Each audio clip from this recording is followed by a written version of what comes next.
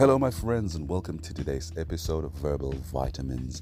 My name is Donovan, your host, and what we do here, if this is your first time, first of all, thank you for joining us.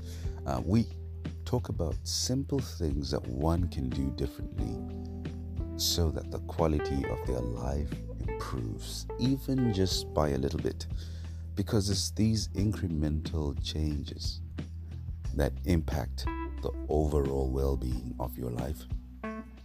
And without further ado, I'm going to jump straight into it. My friends, I think it's time to get excited about the day ahead and feel good about yourself and the life you're creating.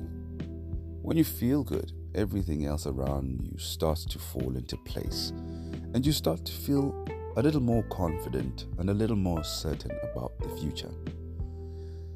But the question is, how do you start feeling good about yourself and your life? My friends, it's merely by taking action, by making your own health and well-being your highest priority, and taking great care of your body. You will start to see these changes by making consistently good choices with your diet. And this means eating lean, eating clean, and eating for energy. Not just eating because the food is there or you got bored, but getting consistent rest every night and waking up and investing the first 90 minutes of the day on your personal development, growth, and the things that make you happy by being a positive person who makes others smile and laugh and contributes every day to making the world a better place.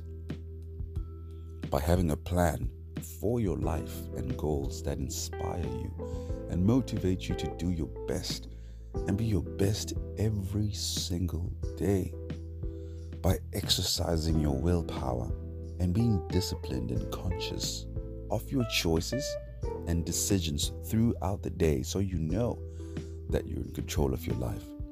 By believing that life is beautiful and that there's always something amazing and wonderful around the corner. When you feel good within yourself, and yourself, you will start to see and you start to feel good about your life and the world around you. The most important thing, my friends, is to make every day a beautiful day.